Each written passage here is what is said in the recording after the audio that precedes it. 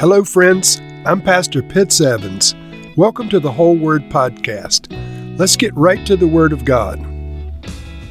1 Samuel chapter 19. Saul told his son Jonathan and all of his attendants to kill David. But Jonathan had taken a great liking to David and warned him, "My father Saul is looking for a chance to kill you. Be on your guard tomorrow morning. Go into hiding and stay there. I will go out and stand with my father in the field where you are. I'll speak to him about you and will tell you what I find out." Jonathan spoke well of David to Saul his father and said to him, "Let not the king do wrong to his servant David. He has not wronged you, and what he has done has benefited you greatly. He took his life in his hands when he killed the Philistine. The Lord won a great victory for all of Israel, and you saw it and were glad. Why then would you do wrong to an innocent man like David by killing him for no reason?" Saul listened to Jonathan and took this oath, "As surely as the Lord lives, David will not be put to death." So Jonathan called David and told him the whole conversation. He brought him to Saul, and David was with Saul as before. Once more, war broke out, and David went out and fought the Philistines. He struck them with such force that they fled before him. But an evil spirit from the Lord came on Saul as he was sitting in his house with his spear in his hand. While David was playing the lyre, Saul tried to pin him to the wall with his spear. But David eluded him as Saul drove the spear into the wall. That night, David made good his escape. Saul sent men to David's house to watch it and to kill him in the morning. But Michal, David's wife, warned him, "If you don't run for your life tonight, tomorrow you will be killed." So Michal let David down through a window, and he fled and escaped.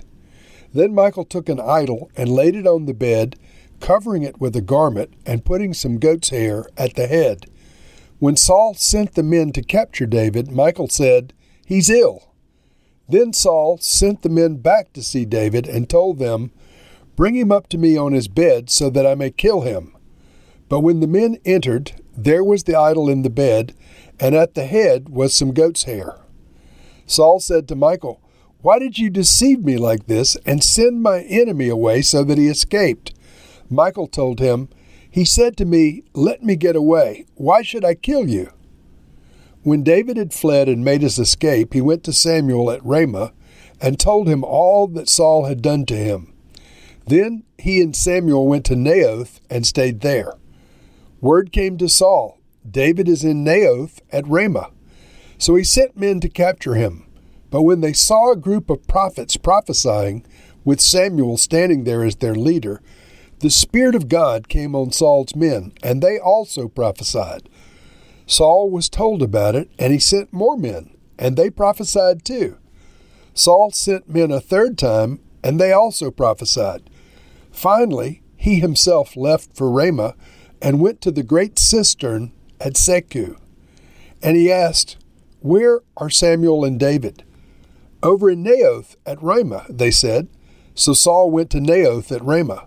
But the Spirit of God came even on him, and he walked along prophesying until he came to Naioth. Saul stripped off his garments, and he too prophesied in Samuel's presence. He lay naked all that day and all that night. This is why people say, "Is Saul among the prophets?" And so Saul hates David, and Jonathan loves him. And Saul tries to enlist Jonathan to work against David. Verse 1, Saul told his son Jonathan and all of his servants, all of his attendants, to kill David. But Jonathan had taken a great liking to David and warned him. He said, "My father Saul is looking for a chance to kill you, but I'm going to speak to him about you, and I'll tell you what I find out."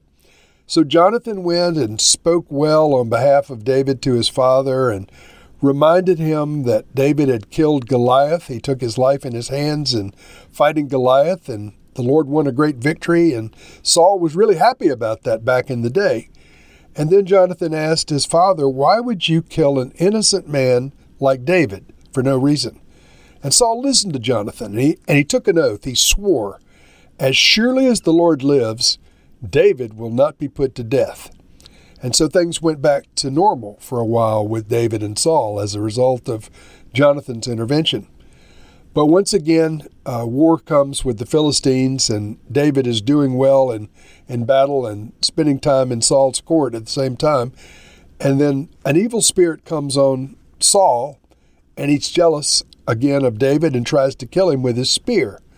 Saul tried to pin him to the wall with his spear, but David eluded him, and David escaped. Then Saul sent men to David's house to watch him there and to kill him the next morning. But Saul's daughter, Michal, David's wife, warned him, and Michal let David down through a window, and he fled, and Michal put an idol with some kind of sheep's hair wig on it. And when Saul's people came, they thought the idol was David sick in bed. And Saul said, well, bring me the bed with David in it. And, of course, it wasn't David. So David escapes once again, and this time he goes to Samuel. And Samuel is at the school of the prophets in Naioth. It's generally believed that Samuel presided over these young prophets and mentored them. And David goes there. Now, take note of that. In verse 18, it says, when David had fled and made his escape, he went to Samuel at Ramah. Now, friends, think about that for just a moment. Here's Samuel with a school of the prophets. And Samuel, as you know, was one of the greatest prophets who ever lived. But David, on some level, was mentored by Samuel the prophet at the school of the prophets at this time. And so we know from the words of Jesus himself that David was a prophet. It's generally believed that under Samuel's instruction, David learned to flow in his prophetic gifting. And so this time at Ramah was very critical in David's life and David's future. Not only did Samuel protect David from Saul, but Samuel also mentored David in the things of the Lord and helped him. So he stayed with Samuel. Samuel went up to Naioth, and David was there, and then Saul found out about it. Word came to Saul, David's at Naioth in Ramah with Samuel, so he sent men to capture him. But when the men came, they saw a group of prophets prophesying, with Samuel standing there as their leader, and the Spirit of God came on Saul's men. They also broke out in prophecy. Now this, of course, is the Holy Spirit, was bringing them to a place of anointing and prophecy. And Saul was told about it, so Saul said that he would send more men, and they too broke out in prophecy. And then finally Saul sent a third time, and this happened again, and then he decided to go himself. So Saul comes with an army, and he asks, where are Samuel and David? Over in Naioth, they were told. So Saul went to Naioth and Ramah, but the Spirit of God came on Saul, and he walked along prophesying until he came to Naioth. Now, verse 24 says, he stripped off his garments, and he too prophesied in Samuel's presence. Now, this wasn't like taking off his clothes and being stark naked. This was taking off the emblems of his office as king. He took off his royal regalia that indicated he was the leader of the nation, and he humbled himself before God and before Samuel. And in so doing, the Spirit of the Lord worked on Saul once again, and he prophesied in Samuel's presence. And the saying went out that Saul was a prophet himself because of his association with the Lord and his association with Samuel. So sadly, this chapter is a love-hate thing going on with Saul and David. With Jonathan's help, initially there's reconciliation between David and Saul. With Samuel's help and intervention, David is protected from Saul, and Saul is there prophesying, and everything seems nice. But Saul, friends, has gone into apostasy. And so even though David escaped various attempts on his life with the help of Jonathan and David's wife Michal, and with Samuel's help, he ultimately was going to have to face Saul's murderous intentions again. And so, Lord, we recognize that your hand came on Saul time after time after time. Your Holy Spirit overshadowed him to the point where he was even able to prophesy and was considered one of the prophets. And Lord, yet David continued to stir up some kind of jealousy in Saul's heart and made him hateful towards David and caused him to sin again and again toward David and towards you. Lord, may we not be jealous. Lord, may we be sensitive to the moving of your Holy Spirit. Convict us, Lord, where our lives are not in agreement with your will. Convict us. If there's anyone who has made us jealous and offended us, Lord, help us to be forgiving. Help us to be reconciled with man and with you. In Jesus' name, amen.